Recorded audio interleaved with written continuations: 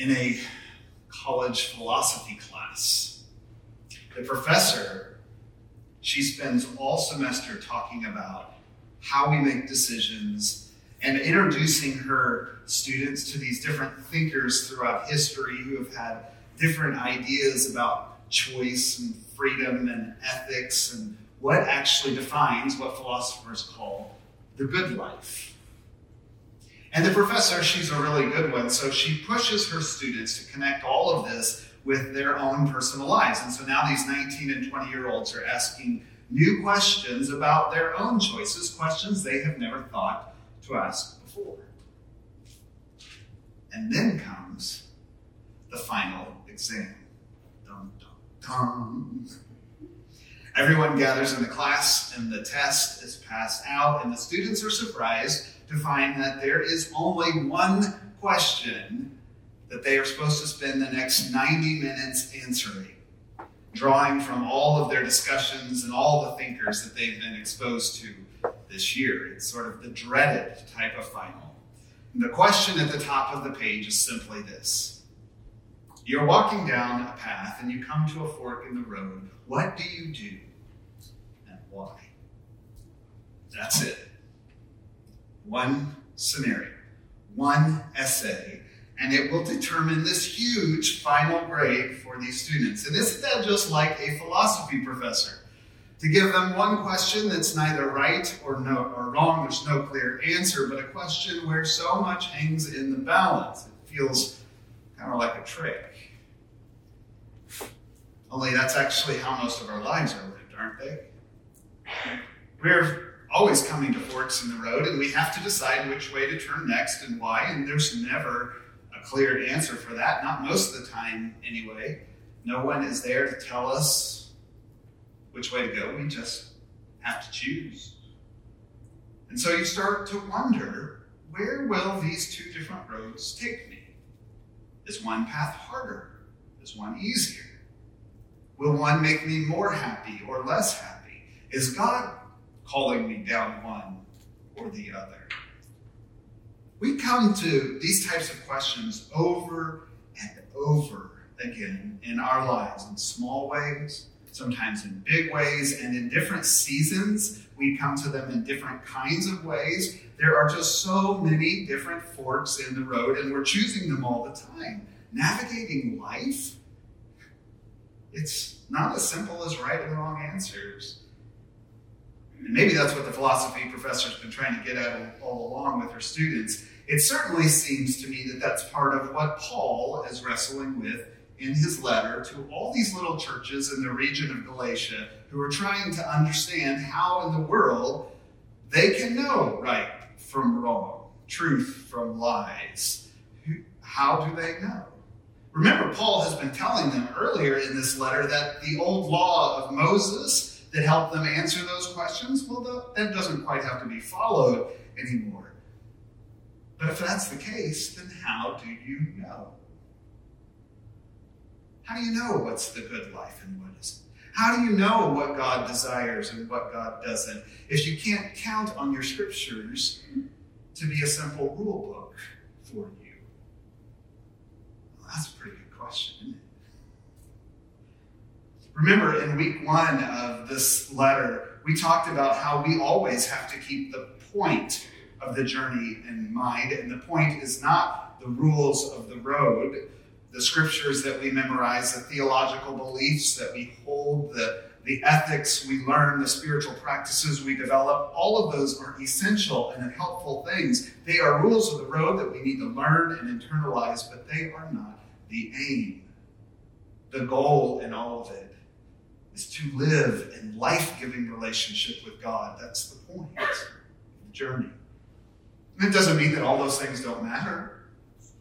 The scriptures, our theology, our spiritual practices, our ethics, they matter greatly. You have to learn the rules to know how to break the rules well, the old saying goes, or as Paul puts it in chapter 2, through the law, I died to the law so that I might live to God. It's what Paul discovered in his own conversion on the road to Damascus. And it's the life that he describes in that really famous verse, I have now crucified all of that. I've crucified my whole life. I've been crucified with Christ. And it's no longer the I who lives, but it's Christ living in me. So this life I'm now living in my body, I live by faith, by trust in the one who loved me and gave himself for me. Paul's moved past all of the rules and boundaries that he had been taught to something more, to living in life-giving relationship with God and allowing the life of Christ to just flow through him to the world.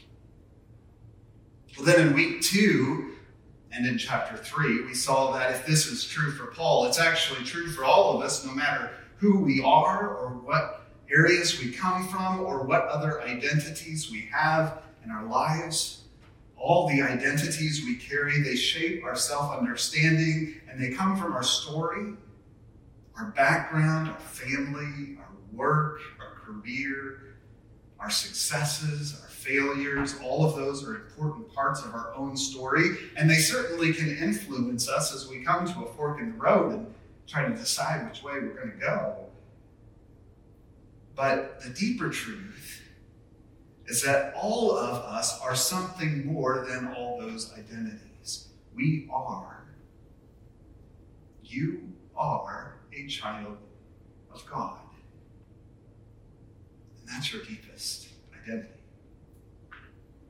And so Paul writes, there's actually no better or worse identities, even though we tend to value them differently. There's actually there's none that have greater value or less value.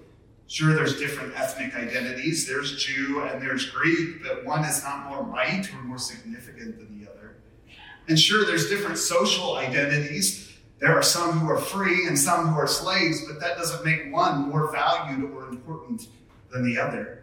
And sure, there are different gender identities that we all claim. There are male and female and everything in between, but that doesn't make any of those more important, because what is primary is that you are of God. For we are all one in Christ, Paul writes. This is our shared identity that runs deeper than anything else. And it's the thing that can guide us more clearly than anything else. But if these things are true, if it's true that some identities are no better or worse than anything else, and if it's true that the aim of our lives are not the beliefs and the rules that we learn from our scriptures or our theology or the practices that we're taught, then when I come to a fork in the road, does it even really matter which way I go? When it comes to the choices of my life, does any of it even really matter? I mean, how can we even know what's right or wrong? Or is it just your opinion versus my opinion and nobody's right or wrong? How do you know? Or as the tests of your life are going to ask you, you come to a fork in the road, what do you do and why? It's a good question. And Paul knows it. And so that's what he starts addressing as he gets to the latter part of this letter here in chapter 5. It's kind of like Paul himself is sitting down in that classroom and trying to tell us how he would write out the final to that question the teacher gives. Yes, you are free, Paul writes in verse 1 of chapter 5. But don't let anyone else enslave you again. You're free. Don't let anyone put the yoke of their expectations upon your life. You're free. In Christ, you're free to step outside the rules of the road that everyone else thinks you're supposed to take. But be careful, he warns us. Because there is an immature freedom, and there is mature freedom. And the difference between those two, between immature freedom and mature freedom, can make all the difference in the world. And it can make all the difference for the world. The difference between immature freedom and mature freedom can make all the difference in your life and for your life. So be careful here.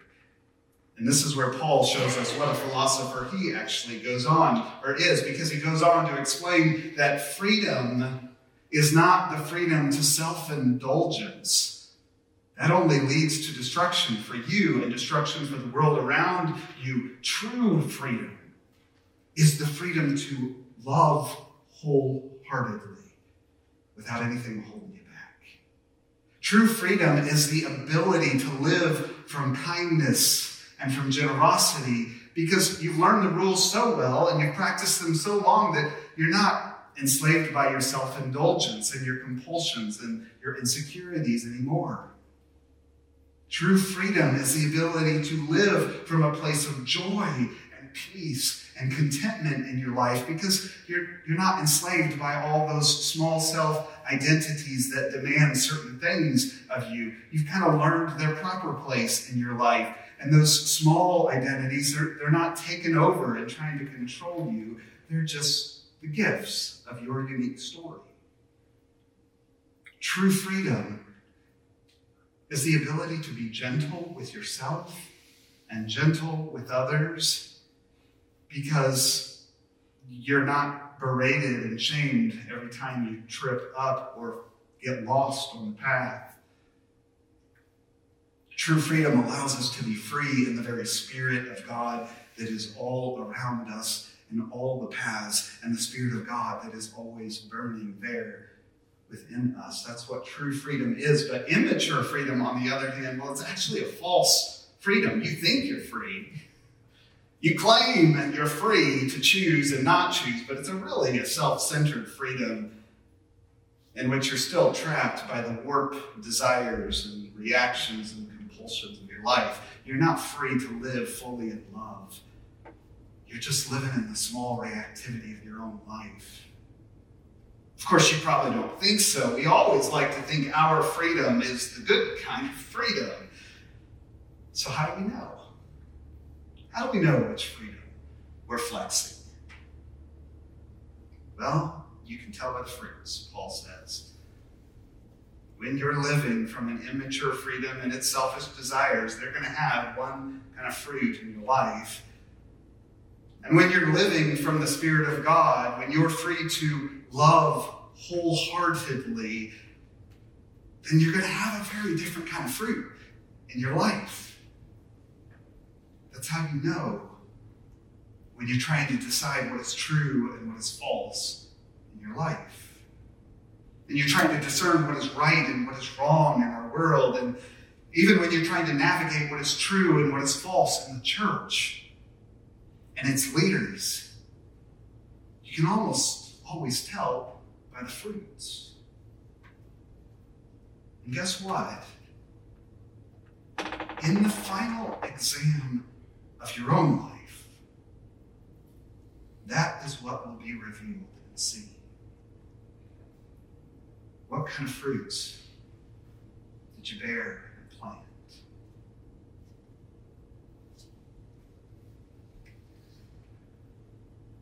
Unfortunately, the philosophy professor didn't receive an essay quite as thoughtful as Paul's. Most of the answers she got back were kind of shallow and convoluted. One student did come up with a rather creative answer. It was the shortest response she'd ever had to one of her tests. You come to the fork in the road, and what do you do and why? The 19-year-old wrote, I'd pick it up and take it back to the cafeteria. Why? Because it probably belongs to them. That was all. The rest of the page was blank. She was actually kind of angry and frustrated when she first read it, but then she laughed like you did and gave him a C for creativity. But she so wanted her students to have something more when they left her class. So she decides to invite them all over to her house for a kind of end of semester celebration. Not all of them came, but a lot of them did because it's kind of cool and unique to go to a professor's house. Doesn't happen very often. And so they hung out for a few hours and they ate together and they told stories and, they talked politics and religion the way that 19 and 20-year-olds do. And they talked about what they were going to do that summer and they dreamed about their future. And as the night wound down, there was this pause in the conversation. And the professor decided this was kind of her chance.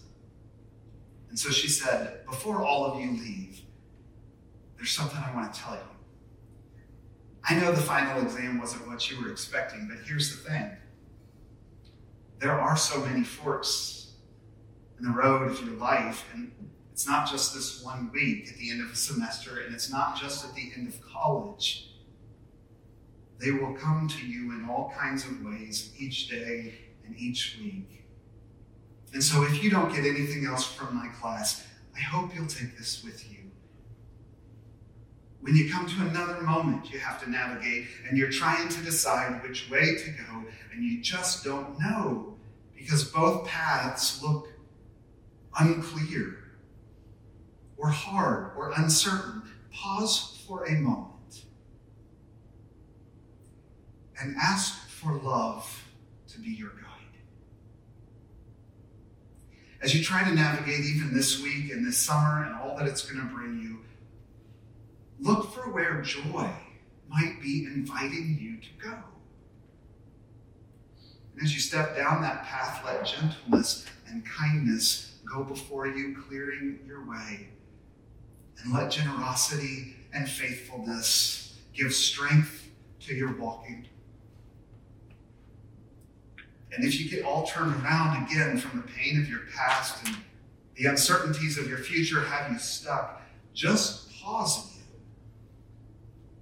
and ask for love to be your guide. Let's pray.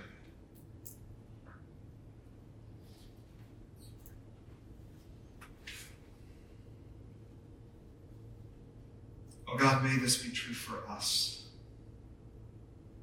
We do want to be free to live wholeheartedly. And we desire those fruits of your Spirit to grow in us and to grow through us in other people's life. Help us to know your heart, and for your heart to grow in us. We ask this in the name of the one who taught us to pray, saying, Our Father, who art in heaven, hallowed be thy name. Thy kingdom come, thy will be done on earth as it is in heaven. Give us this day our daily bread, and forgive us our sins as we forgive those who sin against us. Lead us not into temptation, but deliver us from evil. For thine is the kingdom, and the power, and the glory